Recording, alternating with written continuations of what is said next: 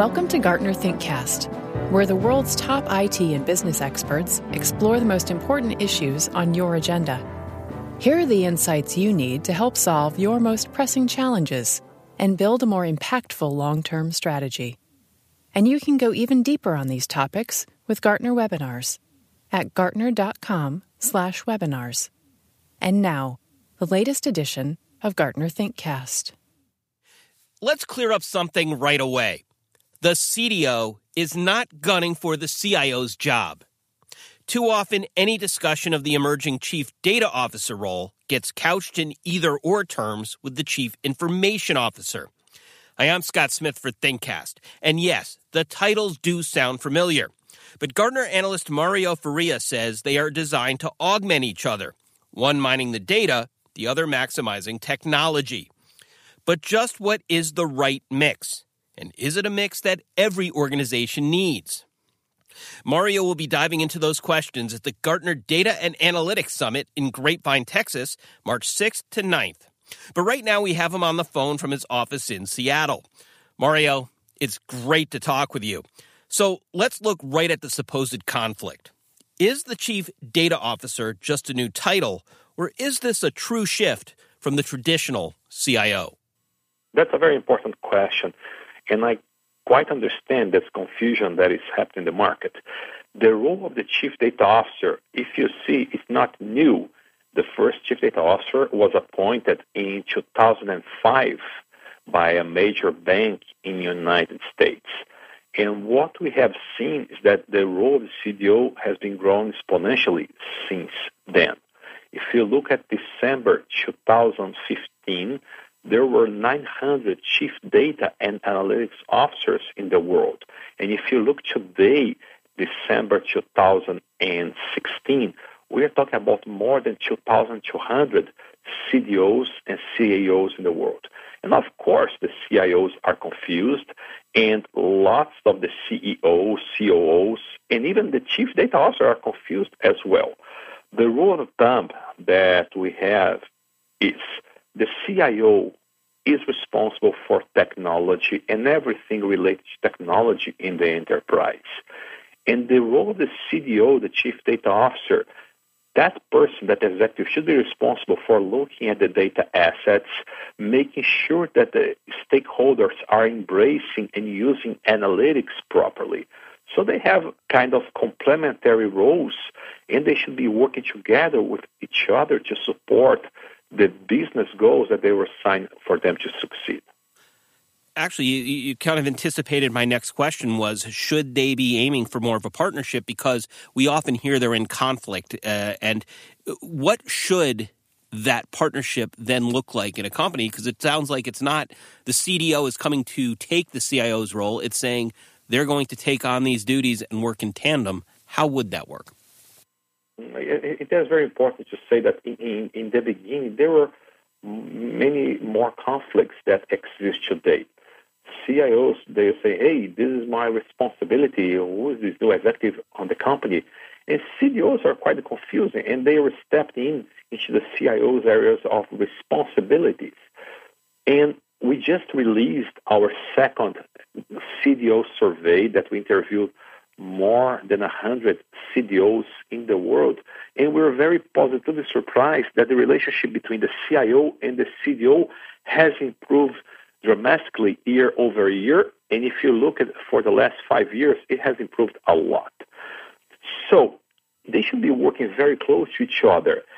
The CIO should be looking at the technology requirements, how the vendors will help their needs in terms of providing technology, providing services, and so on, managing the infrastructure, developing applications. And the CDO should be looking at, are the data well protected? Are the data assets with quality? Are they governed quite well?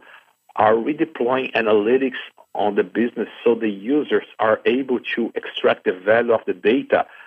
Do we have an algorithmic strategy in place? How long is it taking to produce a report? How we can speed up that initiative?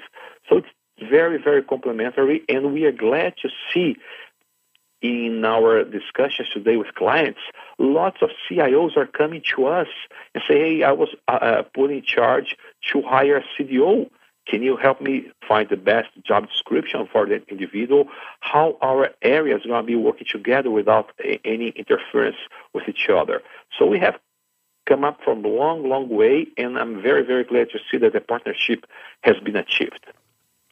You answered it in part during the course of that answer, Mario, but could you build off it? How should organizations be utilizing the Chief Data Officer?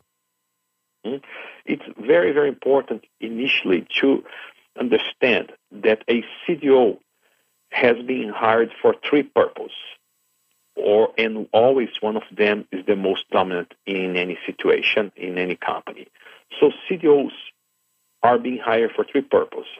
Number one, to make sure that their organization is respecting the compliance and risk management initiatives on using the data.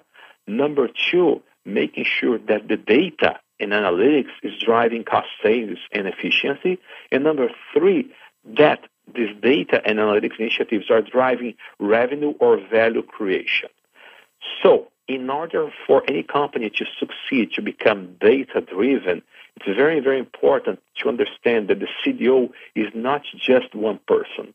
We are talking here about an organization that is going to be put together to achieve those three main areas that I have told here about risk, compliance, cost savings, and value creation. And in order to do that, that organization has to be well-staffed, has to have a properly understanding among the business stakeholders. Some governance model has to be put between the data organization and the CIO's organization, so they're going to be working together to solve business issues. It's very, very important to define what's going to be the rules of engagement, and above all, what is the roadmap that the data and analytics will drive some change in the enterprise. Let's take it from the flip side, Mario. What should organizations not have the CDO doing? We have to be very clear at this point, Scott, because not every organization in the world will have a CDO. That's important to say. And in some organizations, the CIO will be taking the CDO role. And that's fine because they might not be supporting a CDO. However, it's very, very important, no matter if you have a CDO, it's very, very important to assign a data and analytics leader to these objectives in any company with any size. Even if that person is reporting to the CIO or reporting to the line of business. It's very, very important to put someone in charge of the data and analytics responsibilities. So what we have seen that companies that do not have someone in charge of the data, bad things can happen, such as data has been stolen or data being used for purpose that the company is not supposed to do, and you might be violating some compliance law, or you might be violating some ethical rule that your company has to achieve. What we have seen also that companies are not being able to achieve the best in their efficiency. They are losing money in their process. They are not being very effective on initiatives that they put together that they use the data, such as to attract new customers for their marketing efficiency, or to look at what might be happening with process, such as production process, or how you can fulfill demands from your customers.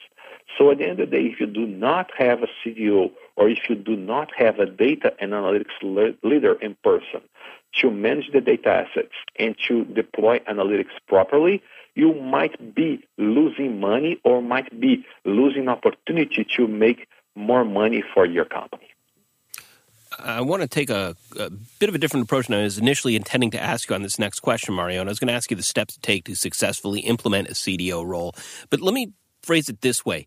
What are the criteria we should be utilizing to find a CDO that differentiates it from that CIO role? As you're saying, it's two totally different roles that need to, not totally different, but two separate roles that need to work in conjunction. So what is it we should be looking at a CDO versus what we've traditionally looked for in that CIO? Mm-hmm.